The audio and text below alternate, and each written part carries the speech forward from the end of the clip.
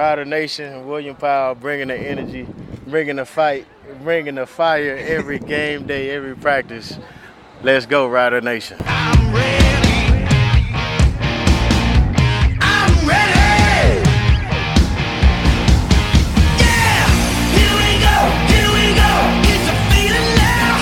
Hit 'em high, hit 'em low, 'cause we're dealing now. Everybody's giving it all they got, 'cause we're ready.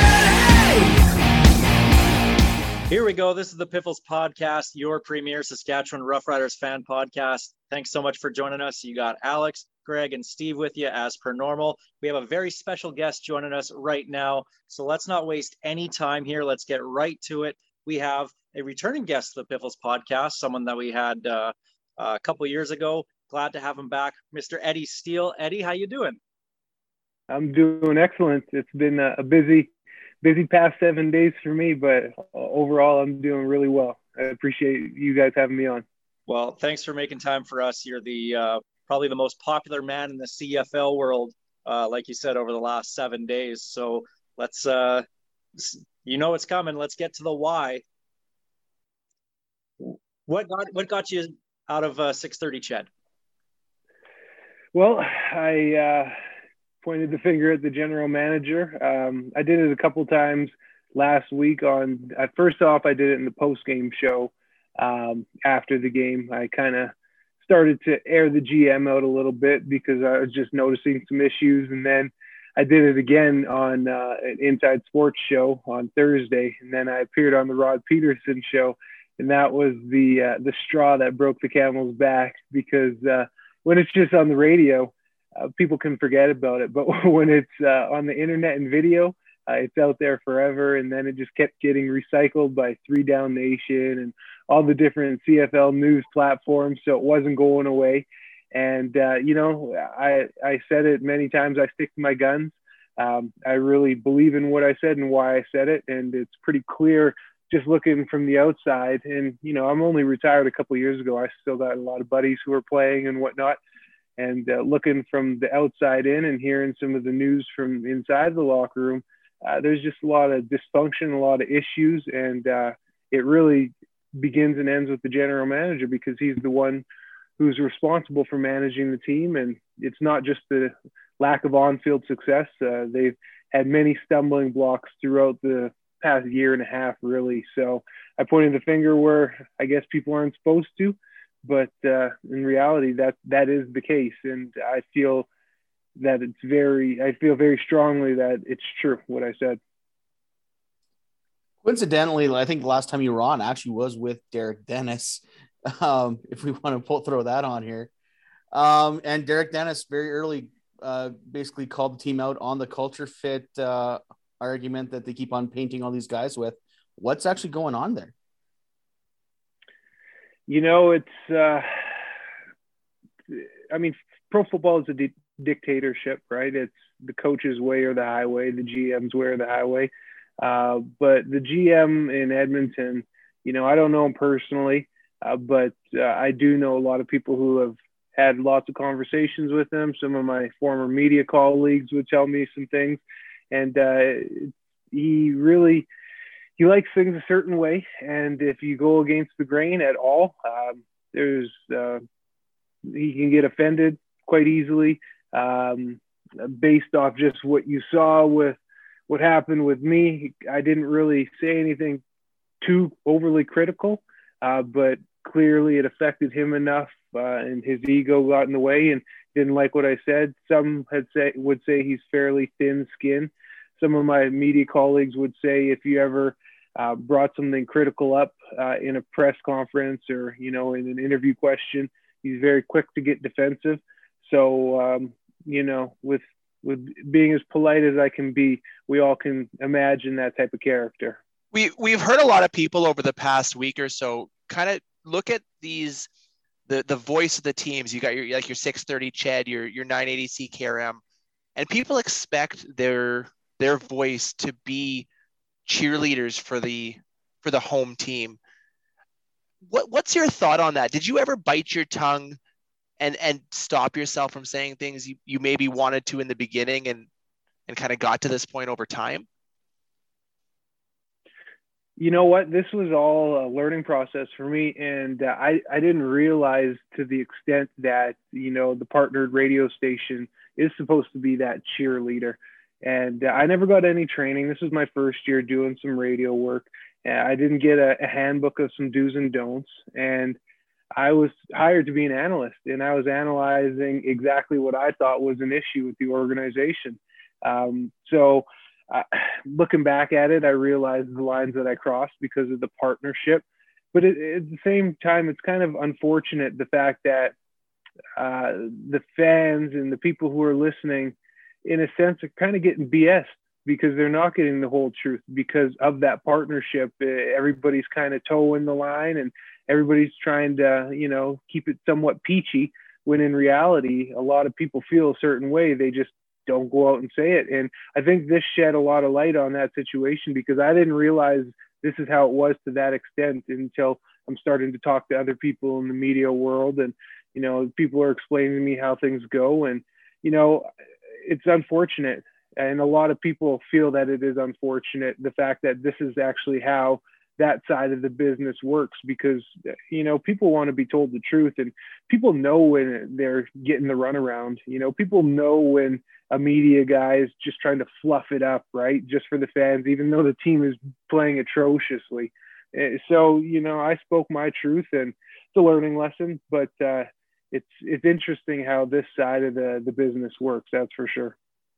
Now, you said that you had some comments in the post-game show and then also on Inside Sports. And I know Dave Campbell, we've had him on the show here as well, and Morley as well.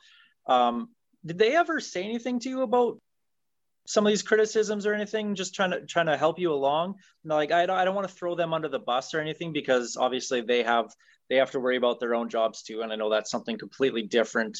They have their families to feed and whatnot too. So they don't want to overstep bounds themselves. But did they ever pull you aside and be like, hey man, you can't say that? Yeah, Morley, he was, when I ended up getting let go from Ched, he said he had knots in his stomach for a few days. Like, he wasn't happy at all because he kind of took ownership for not saying, hey, look, like, you're getting to that line, we can't cross it. So I do applaud Morley for that. And me, Morley, Dave, Blake Dermott, we're tight. It doesn't affect our relationship at all. But what's interesting is some of my colleagues, as I was saying some things, they were texting me, like, this is awesome, loving what you're doing. You know what I mean? And that really kind of got me hyped up, thinking, oh yeah, I'm doing the right thing by blasting the GM. When in hindsight, I'm saying things that they probably wouldn't have said. And I'm not looking at them like, oh, they egged me on to get me in trouble or anything like that. And I'm not going to name names or throw anyone under the bus, but I felt like when you were texting me, these fire emojis after I lit up the GM, I thought, oh yeah, I'm doing something right, So, but again, I made the mistake, and yeah, I do respect Morley for, kind of taking a bit of ownership too, because like I said, I didn't get any do's and don'ts. I just was analyzing what I thought needed to be analyzed, and obviously made the mistake, but I stick to my guns. Well, obviously the story of your being let go by Chad also led to other stuff coming out about the franchise after that, including stories about Joey Moss being removed from the locker room. Did you think that you just being put off the radio would start this basic snowball effect? No, I didn't think that it would be this landslide that it's been for the organization, but clearly it had to happen, and this isn't anything me against the GM. I have no ill will. This is nothing against the organization. I love the organization. I won the last Grey Cup with them. I want them to win many more Grey Cups. It's not me just going around being a hater, but you got to look at the obvious and just the blunders that this organization has had. The Joey Moss situation, the Dwayne Mandrusiak firing him after 49 years, when the guy just wanted to work for his 50th season and sail off into the sunset. The COVID situation. They're on their third special teams coach of the season halfway through the year. I've heard many negative contract negotiation situations. So you just look at it all, and the contracts is kind of the most minimal of it all because that's the business of football. But it's not right. Things aren't right. And then on top of all of these organizational blunders, you look at the on-field success. And ever since he's been here, the GM record-wise, they've been worse and worse for the past 3 years collectively. And now it's a dumpster fire this year. Trevor Harris, he's leading the league in passing, gets hurt with a concussion or neck, has a bad game last week, and they bench him. He's not even on the roster. Normally, when you bench a guy, he's the backup. He's not even playing this year, or this week. He's not even dressing. Like, you don't see these things. So it just makes you scratch your head. And I've been around pro football. You guys have been around pro football long enough. There's just too much going on right now. And it begins at the top. The GM is, I say it over and over again, he's the captain of the ship, and the ship is going to go where he steers it. Now, you do have the new gig with TSN 1260, correct? No, I heard about that. I heard rumors about that. Someone texted me the other night. There's been talks in the making, but where'd you guys hear about that? I saw it on Twitter that it was the day after or the day of your release from 6:30 Ched that in the afternoon TSN radio in Edmonton got a hold of you and yeah, we're proud to bring him on board and whatnot. And I was like, wow, that was fast. Yeah, so that's funny because I was on their show. I was on the Jason Greger show doing an interview, but someone else texted me 2 nights ago. He says, so is the TSN rumors true? And I mean, yeah, there has been some talks about me hopping on board with them, but nothing has come to, fruition at this point. So that's interesting, but we'll see what happens. Yeah, I'm not going to sit here and close any doors. Here's hoping there's an opportunity. I do have to say you're on a Rider podcast here, and you made comments about wanting the Edmonton franchise to win a bunch more Grey Cups. I'm not sure that's something we can let slide. This might be your last show with us. No. Edit it. You can edit it. Yeah, the good news is I got the power of the edit button. I can do whatever I want. Hey, at least with me, you're going to get the honest answer. For no reason whatsoever. Can you just say the word Riders and nothing else, and we'll just kind of edit that over top, and it'll all be good. Yeah, exactly. Hey, man, I want nothing but success for them too. And I know you guys are interviewing me right now, but what do you guys? What's your guys' feelings? How things have been going the past few weeks? Well, here in Saskatchewan, it's, you've been in the media fishbowl here. You know exactly what it's all about. Once one loss happens, everybody loses their minds. Add on a second loss, and now 4 out of the last 6 games, it's not looking too good. And you have a guy with, Cody Fajardo, for example, not being able to push the ball downfield. And obviously they're missing Shaq Evans. That's a big part of their offense is throwing him intermediate and deep routes. But it feels like Cody's comments a couple days ago or a couple games ago, their first loss against the Stamps, said that he didn't want to throw the deep ball because there's just no confidence whatsoever. So for a team that is very well coached, I would say, at least from me being on the outside, kind of looking in, and you have a defense that is just pure confidence on that defense in every level of that, of the rotation there. But to have a guy like Cody Fajardo, who in 2019 played with a lot of confidence before people really even know who he was, making that name for himself that year, for him to not play with confidence, that's got to be really concerning if you're, a Rider fan going forward, because your starting quarterback doesn't have the trust in the offense. And Eddie, you were in Edmonton with Jason Moss as well, right? So what's, yep. And I know obviously defense versus offense, you're not in all those meetings and whatnot with the offense, but I'm curious for you, what you're seeing out of Jason Moss and what's wrong with the Riders offense. Well, it's funny because in my opinion, Jason Moss is a much better offensive coordinator than Steve McAdoo. We had this saying when I was playing, because it's a pretty vanilla offense. Obviously, Jones really had his hand in things in terms of what they do, run the ball, short yardage on second down, all that. But we would call it the Macadon't offense because rarely do you stretch the field. But Jason Moss, he's been everywhere he's been. He's had, one of the top passing quarterbacks, be it Toronto, Ottawa, Edmonton. So I'm pretty surprised by it too. Now, part of me feels like it might be just, second year sophomore, even though Cody's not a sophomore, but sophomore as a full-time starter. Teams key on him, watching more film. They know his tendencies. Like last time out playing football in 19, he was notorious for that backside pivot, that rollout, and he got a ton of plays on that.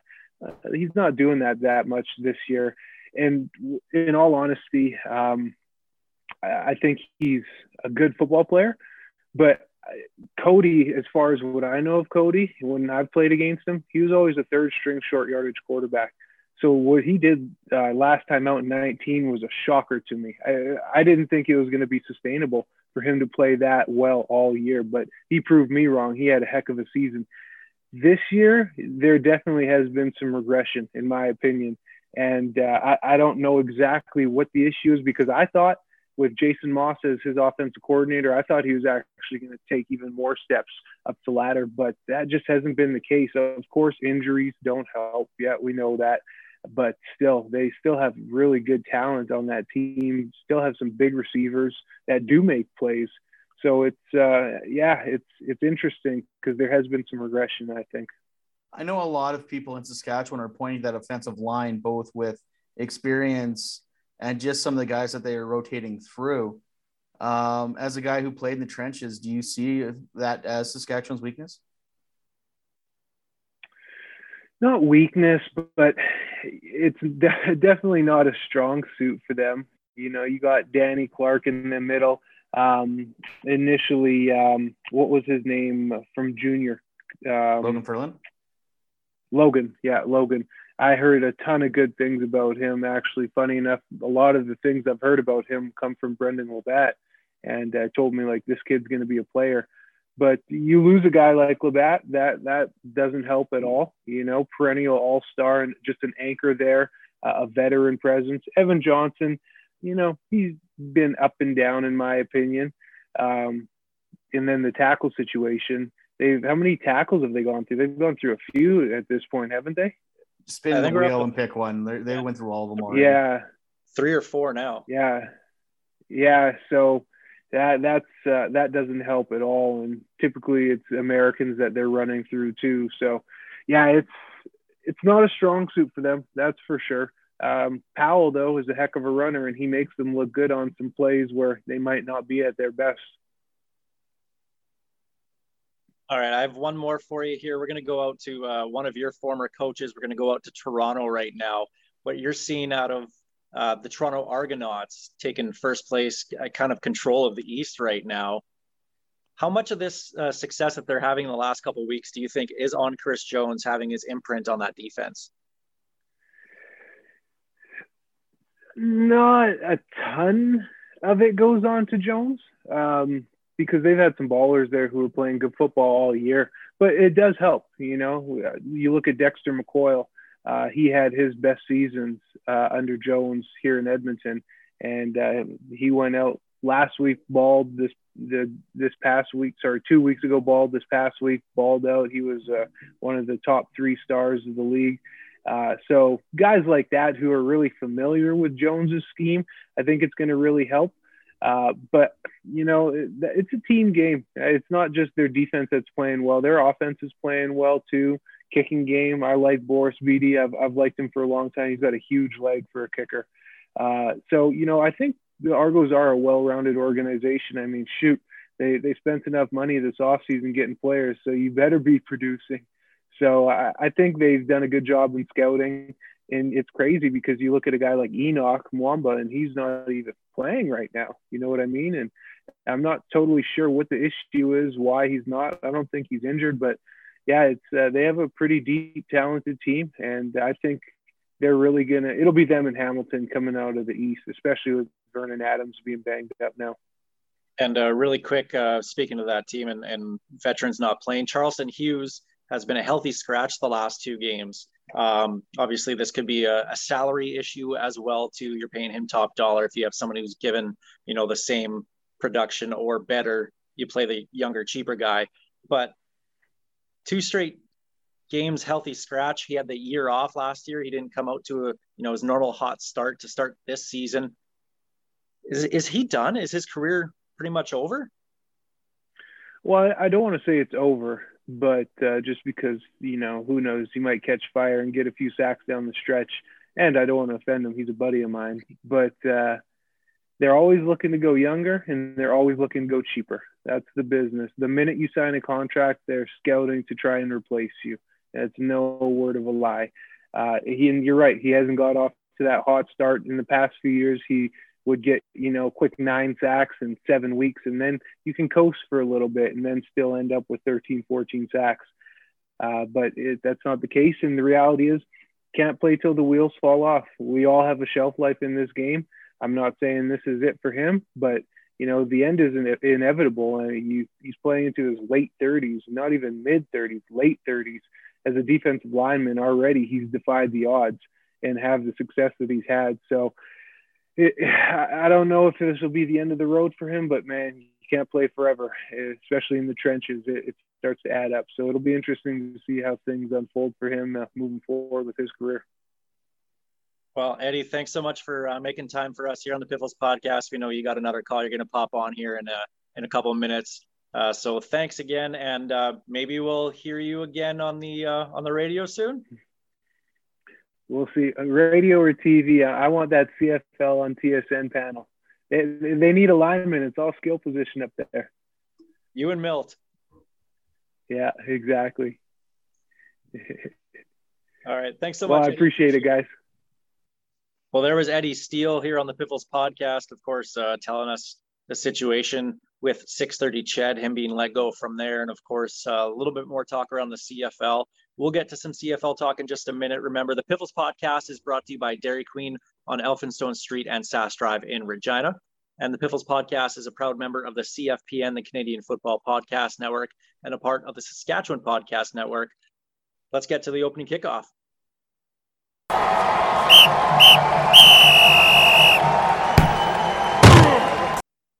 It's not funny now. I don't know. I'm not gonna laugh today. No. I'm still mad, and we're gonna get to that later. Well, let's. Oh, look, I can stand up and I can sit down. I can stand. Okay, we'll get to it later. Anyway. Well, that's one of the reasons you're mad. One of the other reasons why we're mad is the Riders losing again to the Stamps, 22-19, dropping their record to 5-4. And what got me was the very first play from scrimmage. Oh, Jesus. The Calgary 71-yard touchdown to Markeith Ambles. And when I first saw that play, I had to laugh. I laughed out loud because I was like, the balls of the Stamps. The whole week leading up was talk about the Riders and the deep ball. What does Bo Levi Mitchell do? Something that Cody Fajardo is known for, rolling out and throwing a deep ball. Sure enough, they get a huge long touchdown. Boom, Riders in that hole again right away to start the game, 7-0. And I was like, are you kidding me? Immediately, I was like, well, that escalated quickly. I just couldn't believe it. I'm like, are you like, and he did it in our house, like in our face, like came in and just tracked mud all over our house. But it was a blown cover. It was just bad. It was bad. Well, and you got to give credit to the Stamps for picking on the one side of the field that doesn't have Ed Gainey, Lucius Purifoy, and Nick Marshall going after the other side with Blaise Brown, and it was Campbell in coverage on that one, kind of in coverage on that one. He wasn't in coverage. He was on that. Use that term loosely. Yeah, he was on that side of the field. He wasn't in coverage though. But just like I appreciate a good troll job. But that one made me mad because that they were just like, you know what, screw it, let's go deep. All this, they were saying that in the offensive meetings for the Stamps all week. But I guarantee you that probably wasn't even the play sent into the huddle. That was just Bo being Bo. That seems like the type of petty thing he would do to the Riders. And you know what? I've been hard on him for how many years, but if that was him, I appreciate it. That was like you said, the balls on that move. What do you even do? Well, the Riders did make a game of it after that, obviously only losing by 3 points, but that first half, guys, that was a fantastic first half. That felt like a heavyweight fight. That felt like a playoff game. one of the old playoff games between the Riders and the Stamps, where it was kind of a lower scoring, but there was still some kind of big plays, mostly by the defense, by both defenses. And that was a great first half, very physical. What we're going to see down the stretch here as the weather gets a little bit colder. And I mean, the second half was kind of boring, but at least the pace, I was critical of the Hamilton Montreal game, saying did the last 10 minutes kind of make up for a crappy 50 minutes to start the game. This was not the case here. The Riders seem to be the one team that has very entertaining games pretty much from start to finish. So that was kind of nice to see that it wasn't just a bore fest. But I got to disagree with you. These Stamps games feel like the world's closest blowouts. I don't know if it's just my mindset against the Stamps or what, but it feels like we're never in these games. It doesn't matter how close we are. It's just like, well, our offense just can't do it. That's where I'm at right now. See, I was the optimistic guy at the beginning of the year. It's really weird to me to hear you say that this was the what did you call it? The closest blowout? World's closest blowout. Because I felt the opposite. I felt like we walked all over Calgary for good chunks of that game, and we're the better team. Maybe it's the homer in me, but that's not out of the realm of possibility. But I felt like we were the better team, that we were the ones dominating that game and just couldn't finish. Well, that offense, again, pretty much god awful the entire game. They aren't able. They did create a deep play or a chunk play in yardage. They finally got Kyron Moore for a 33-yard pass. That was the biggest play of the game for the Riders. They had nothing else over 20 yards, but like, it's just, what is going on here with this offense? We had Eddie Steele was just talking about it with Jason Moss and pushing the ball downfield. And it does have me questioning, like Eddie Steele said, this regression of Cody Fajardo in his second year. Was he really just kind of a flash in the pan when every single starting quarterback in 2019, except for Cody Fajardo, got hurt? And did he just look better than he is? Is he just an average quarterback? Because I feel he's better than that, but it's kind of hard to argue that he is right now. Well, I'll say this. You know what? He's making some of the plays, and we're seeing a couple of those deep balls over the last few weeks. Schaefer Baker last week and Karen Moore this week. I think a big part of the problem is he's losing confidence in his team. There are drops left, right, and center that should be extending drives that are killing drives, killing momentum. And that's got to get to a guy after a while. We're 9 games into the year, and you're having guys making week 1 problems. Yeah, he's missed a few of those deep balls too. But if you're not sure he's going to make it, or if he's going to catch it if you do throw it, that's got to be hard on you as you let go of the ball. And target Kean Schaefer Baker more. He only had 5 targets the entire game. This is a guy who's proven that he's the only real reason why this offense is in games the last few games. Get him the ball. I don't care how many times you have to do it, but just get him the ball. Screens, hitches, slants, ins, outs. It doesn't matter what the route is. Throw it to Schaefer Baker, because right now, that's all they have. Oh, they had a touchdown in the end zone for Delenius, and it got called back. So I don't know. It's weird. This team seems so Jekyll and Hyde, and I don't know what they are right now. And by this time of the season, I should know what they are, and I don't know. Like, are they second in the West? Or are they a crossover team? I don't know at this time. Well, and truthfully, outside of that first half against BC in the season opener, and I'll even say the BC road game a couple weeks ago, this offense has not been that good all season long. This isn't just a new thing. I think obviously they were masked in the first couple of weeks. They should have lost week 1 if the BC kicker could make a field goal in week 1. The game against Hamilton, obviously they beat them up. I'm telling you right now, the Riders' most outstanding special teams players are BC kickers. He makes kicks, and all of a sudden the Riders are sitting at 3-6 and on the outside of a playoff spot. That run defense against Calgary, they could not stop Kadeem Carey at all. Carey was named one of the most outstanding players of the week kind of thing, or the top performer, one of the top performers. But it just seems like I'm going to take full responsibility for that one, because I had Kadeem Carey in my fantasy lineup, And at the last minute, I took him out and I swapped him with William Stanbeck, which, as we all know, Stanbeck ended up not playing on Monday night. So, and so the Kadeem Carey, I should have told you ahead of time we were going to get run all over all game. Which is funny because he was supposed to be a game time decision. Like he wasn't even supposed to be at 100%, and yet he destroyed us. Like it was bad.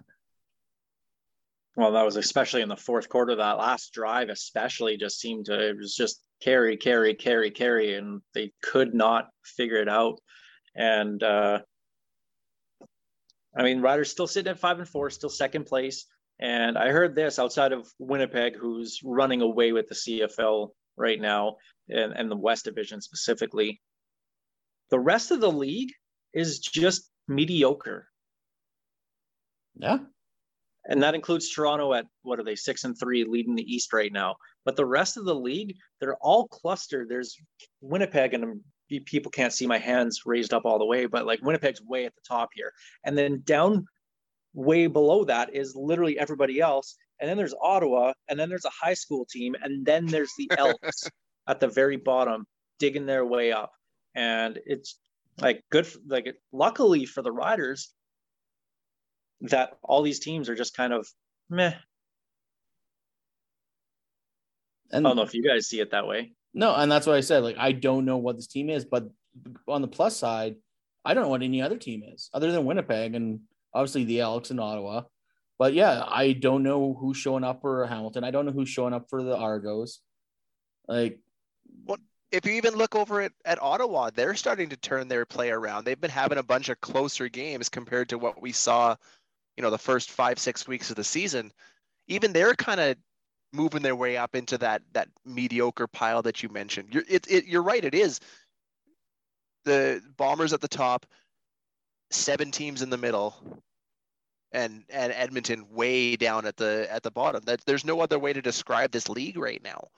I mean, I haven't done my power rankings on the site in a little while, but if I was going to do them, it would be in three tiers, exactly like that.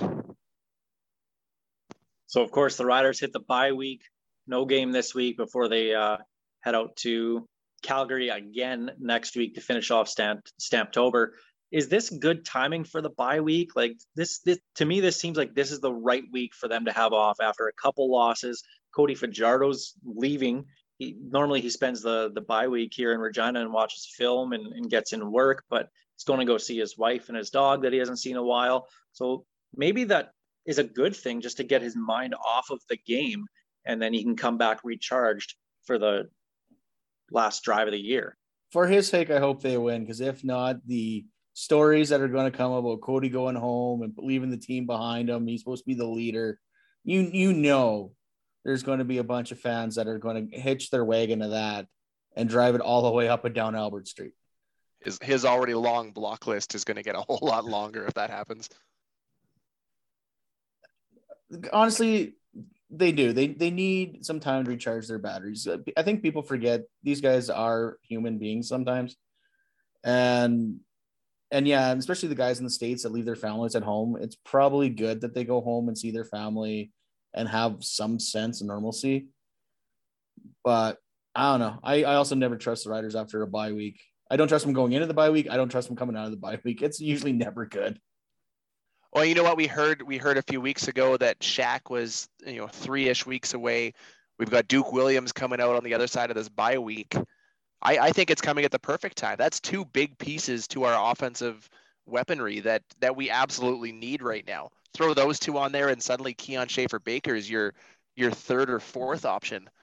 Imagine what he can do with that kind of talent beside him. Yeah, and he would be going up against number 1 defensive backs as well too. That's going to create a lot more opportunities for him. So this bye week couldn't have come at a better time, and hopefully they use that to just not even worry about recharging, but just go back to being a regular person for a little bit and being around family or at home, or even if they're staying in town, just to not be at the stadium every day and not have to deal with media and not have to do the job. Sometimes it's nice to just have a little staycation, and maybe that's what's going on for some of these guys, and hopefully that's good as well. You guys are laughing. What did I miss? Nothing. Okay. Greg's just throwing things around his hotel room. I Yeah, think. apparently. Well, you pretty much live there now, so. They gave me the same room. They must think I'm staying. Well, that's the opening kickoff presented by Kathy Fesh of Royal LePage Regina Realty. Let's get to the Churchill Brewing Company odds and end zones. We'll take a look around the CFL just a little bit. And we mentioned the Montreal Alouettes. Vernon Adams Jr. is going to be out for a while. We don't really know how long yet. Matthew Schultz is going to be the starting quarterback for them this week against Ottawa. But sounds like Montreal is also going to be looking for other quarterbacks and see what they can bring in. Is there a chance that the Riders are maybe calling them and saying, hey, Harker's available or Paxton Lynch? I tweeted it out. If I'm the Riders, I'm seeing if they got an offensive lineman that we can borrow for Harker, because I don't know what the get back on a guy like Paxton Lynch would be without any CFL film. Don't get me wrong, the name's there, the pedigree's there, but we've seen a lot of those NFL names come in and do absolutely nothing. And Montreal knows that well. Very well, in fact. But no, it sucks for Adams. I love that. Like, I wish he was still a Rider. I like him that much. But yeah, from everything I'm hearing, he's definitely out that 6 weeks, if not longer. That 6 weeks is a minimum. He might not be back this season. So it's never good when you see a guy like that leave the league like that for a season anyway. And that's going to bring me into the next question here. Just with we debated this by ourselves before we a couple days ago before we hit record on this episode, but with the crossover kind of in play, especially with Calgary winning back-to-back, and you got BC and Saskatchewan all fighting for spots 2, 3, and 4 in the West. You have Hamilton and Montreal fighting for second and third in the East right now. But with Montreal without Vernon Adams, that crossover kind of looks a little bit more tempting right now. Steve, we kind of debated this. I think it was mostly you and me. Is the crossover the best bet for a West team to make the Grey Cup this year because you don't have to play Winnipeg? 100%. I mean, it has never happened. As bad as the East is, it has never happened. The Riders were the closest to ever do it, and they still screwed it up. Yeah, thanks. We haven't seen a team quite like Winnipeg in a while. Yes, Hamilton was that team last year. They were out East. We didn't have to worry about them. As a Rough Rider fan, I have zero confidence in this team going into Winnipeg and winning a West final. As a Rough Rider fan, I have zero confidence they can go out East and win 2 games to make the Grey Cup. I have a ton more confidence in that. They've already shown they can beat both of the teams that they would be up against in Hamilton and Toronto. They beat Ottawa and Toronto in the regular season in, 2018, and still lost to Toronto at BMO. But if you have to pick between beating Hamilton and Toronto or beating Calgary and Winnipeg, take everything else out of the equation, which is the easier route? At the end of the day, you still need to beat Winnipeg. It doesn't matter if you lose in the Grey Cup final or if you lose in the Eastern final or the Western final. You still got to beat Winnipeg to win the Grey Cup. And no one cares. Believe me, Steve, no one cares about almost winning the Grey Cup, because I hear all the time from guys, it doesn't matter. It's how many you got, and we got 4. If you got to play Winnipeg, would you rather play them in front of 30,000 of their fans? Or would you rather play them in a stadium where you know a lot of Rider fans are going to make that trip? And with the Grey Cup being out East, it's going to be a fairly even stadium. I want to go to Winnipeg and punch him in the mouth. That's what I want to do. But I have no faith that they do that.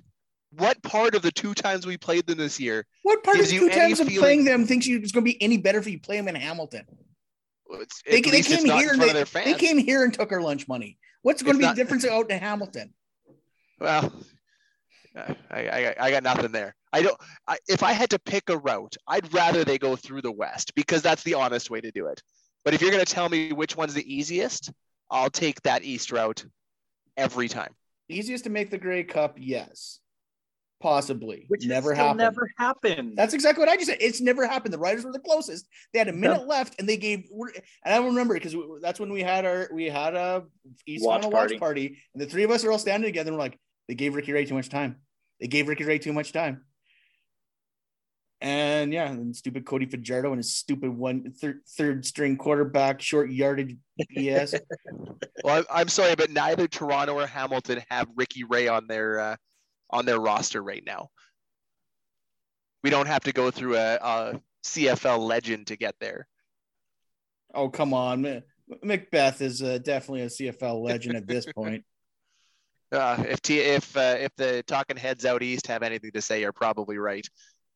Pretty sure he's already got their MOP nod lined up. This conversation has gone really well for me. My point came across with Greg here, and I didn't even have to say anything. That was my whole argument that I had with Steve. It's never happened before. So yes, the easiest route, if you want to use that, is to go out east. But still, it's never happened before. You can't tell me that it's going to be the easiest. They have to figure out Winnipeg at some point, right? Like, I would take my chances because the last couple playoff games, the Riders should have won both of them in 18 and 19, but they just couldn't end up scoring on, 3rd and 1 from the 1. Like they had multiple chances, especially in 2019, to be able to do that. You give them that again this year, I feel that they would probably be able to. But yeah, I mean, are you really sure that they would even go for it on 3rd and 1? I get what you're saying, Bunch Steve, of cowards. Well, do you want to get to your rant right now? No, we can finish this. Let me get a little more heated up. See, that's all I was doing. I was just trying to poke him closer because he said he wasn't angry enough at the beginning of the show. So I'm just slowly nudging him to the edge again. I'm looking over it right now. It's looking real good. And the other thing we did want to bring up was the Edmonton Elks, and we kind of did this with Eddie Steele already. Trevor Harris not on the roster this week, got benched, and they're going to start Taylor Cornelius against the Bombers, which if you're going up against the Bombers, probably not. Take the Bombers plus $1 million. Just take the Bombers plus $1 million. Yeah, I don't care what the spread is. The Bombers are going to cover. This is going to be a blowout. It's going to be ridiculous. And I don't understand why you do this. Usually in a lost year, I would always say start the younger guys, but you're still only 2 games behind a playoff spot right now with 7 weeks to go. Like, you're still, as bad as these Elks are, they're still in the race for the playoffs. And if you have a healthy Trevor Harris, you have to play him. This is ridiculous. But is he healthy? I don't think he is. He's the guy that pulled himself out and put himself back on the roster. Like, he literally pulled himself and put himself on the 6th game. Apparently, next thing you know, he's healthy in 2 weeks. It's like, what? This makes no sense. I don't get it. Like, this team, I can't fathom what is going on in that organization right now. Every time you think they've done the dumbest thing they're going to do, they turn around and surprise you and do something else really dumb.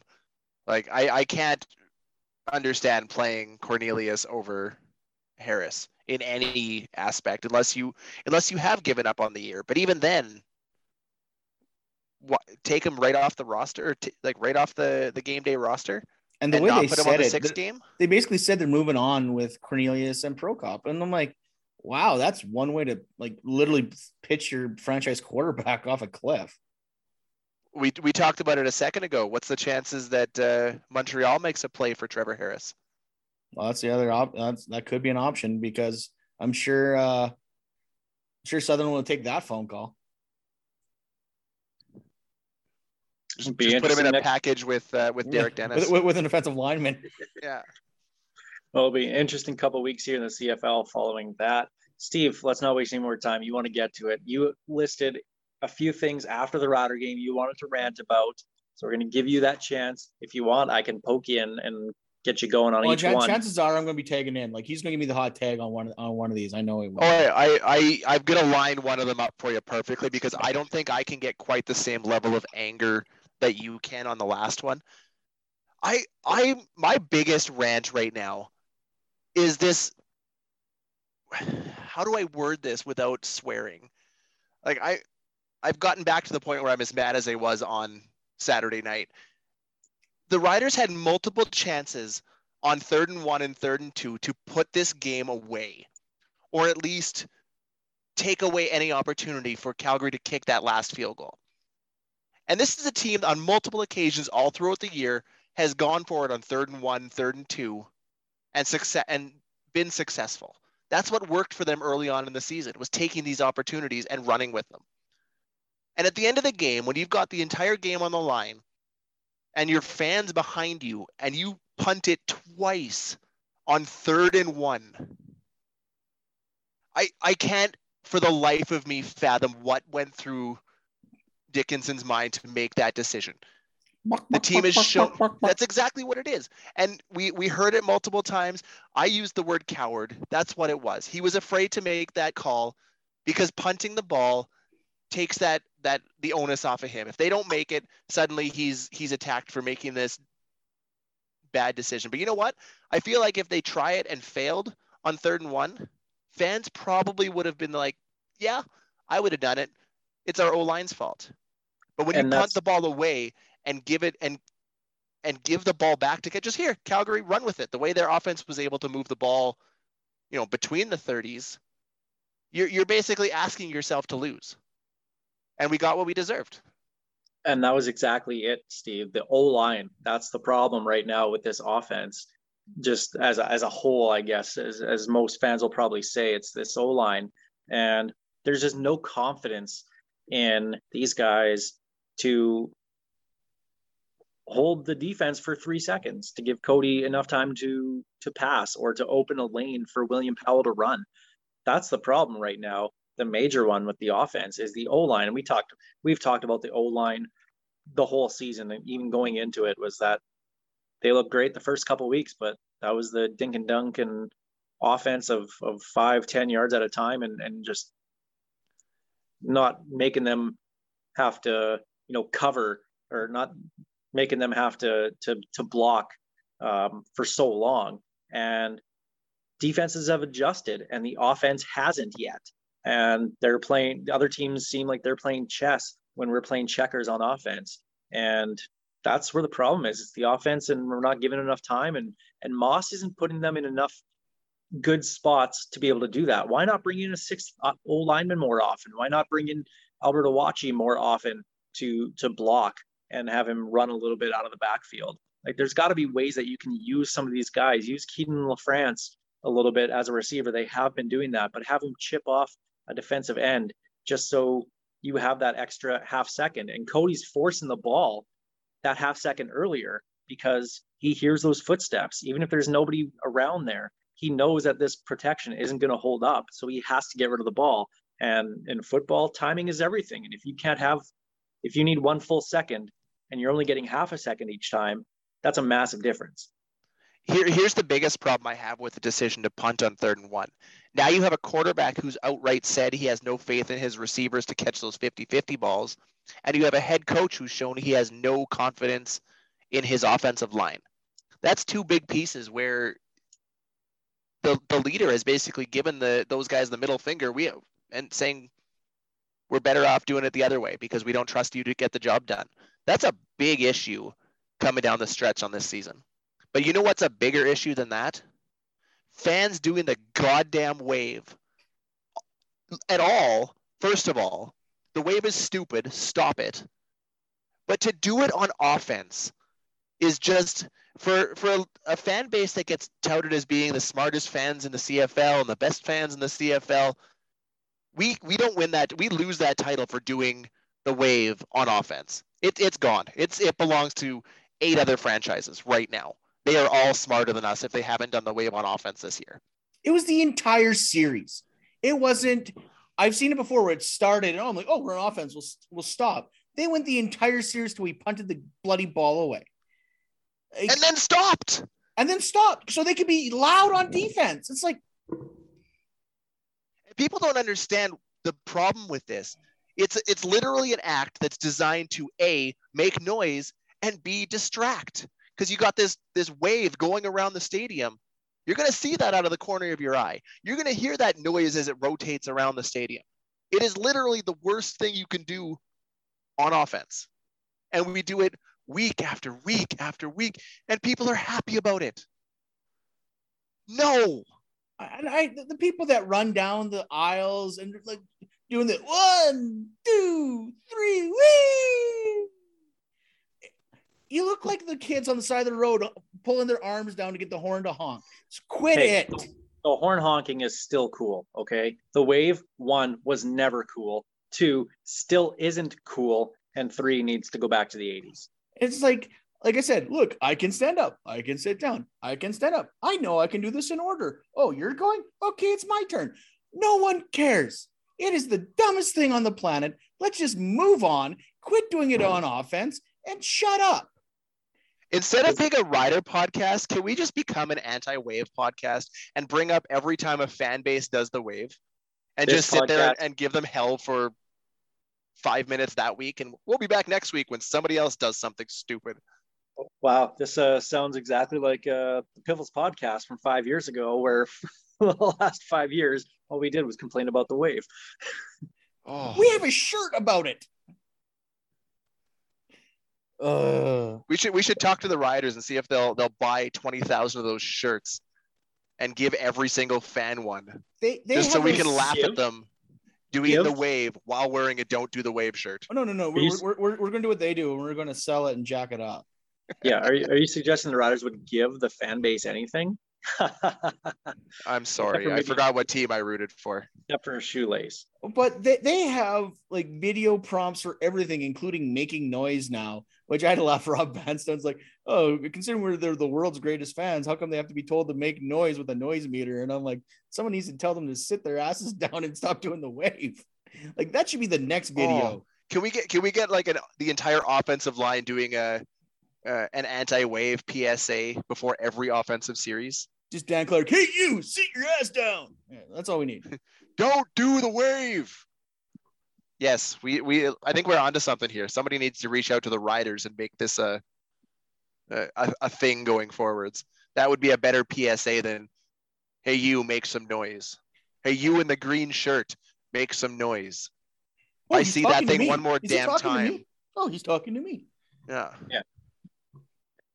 To be fair, though, that stuff is that you see that stuff at every stadium, and make some noise. That's at every stadium. It's geared to the casual fan to get them in, and now you're seeing it. More and more casual fans are in Mosaic Stadium. I want to see their scientific proof that Rider Nation is louder than a jet engine.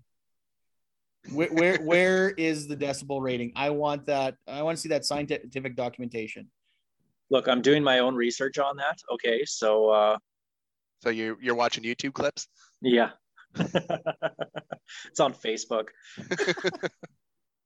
Well, let's get to the CFL Pick'em this week. There's only 3 games, which kind of suck, and only one of them really seems to light me up in any kind of way, and that's the last game of the week. But the first one, Winnipeg at Edmonton, we already said whatever Winnipeg the spread is.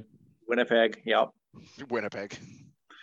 Montreal with Matthew Schultz at quarterback in Ottawa. I'm going Ottawa. I think they're going to surprise somebody this week. And that somebody's going to be me when they lose. And yet you still won't be surprised. No, not at all. I don't know. I don't know how to grade this Montreal team without VA behind quarterback. And Ottawa has been kind of goofy lately with how they've been playing. Montreal. Matthew Schultz has still looked pretty good coming in for Vernon Adams each of the last couple of games when VA gets hurt, and he seems to be able to run that offense. He's been around them for quite a few years now, and I don't trust Caleb Evans in Ottawa. Are you kidding me? No, that team's still garbage. Montreal wins. And finally, this is a big one, especially for Rider fans too. Calgary at BC. This is not the Riley Bow matchup everyone expected. Like, don't get me wrong, it's like 2 old gunslingers still throwing, but it's not the same teams. I like BC. I was like, it's literally still the Riley and Bow matchup that everybody expected. Yeah, but quite literally. Yeah, I know, but you know what I mean. Like, they're not the players they used to be. Bow still doesn't look 100%. I'm sorry. I got to go with Riley. So what you're saying is it's not the Bow Riley matchup that we expected 2 years later. because they're older, which we Yeah. all expected because the last time was 2 years ago. Shut up, Steve. Just making sure we're on the same page here. It's important that we get on the same page, like we were with the Getzlap tweet on Saturday night. That was pretty solid. That is scary, honestly. I gotta go. Who'd you take? So I can take the other one BC. and leave it all up to Alex. Yeah, you're taking your buddy Bo. I can't take Bo Levi. The Riders should have won both of those games. Calgary still doesn't look like a good team. We just didn't look like a good team either. I'll take BC. Oh, but BC doesn't have Lucky. Lucky Whitehead is out. Oh. Calgary seems to be getting healthier and healthier as they go. They ended up getting Huff back last week for the receivers. And I'm picking a tie. Not that I think that Calgary's a better team, but I think those 2 games against Saskatchewan are going to give them that confidence. And if you start getting a confident Bo Levi Mitchell again, he's still the most winningest quarterback in CFL history in terms of percentage. And it's hard to argue against that. So I think Calgary wins.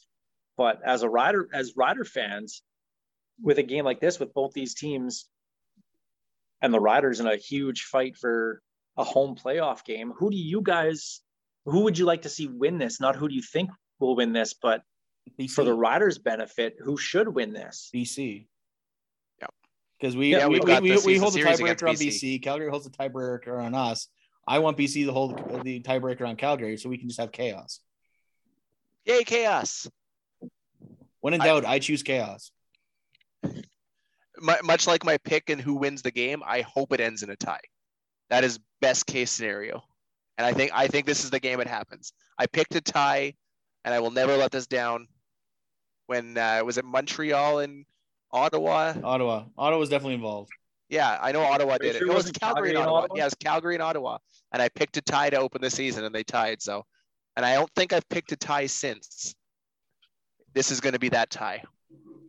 So help me God if it happens. Oh, you guys are never going to hear the end of it. It's just going to be. Then why are you so bad at buying lottery tickets? Reasons. Because I save all my good luck for picking ties once every 4 years. There you go. That's a terrible mutant power.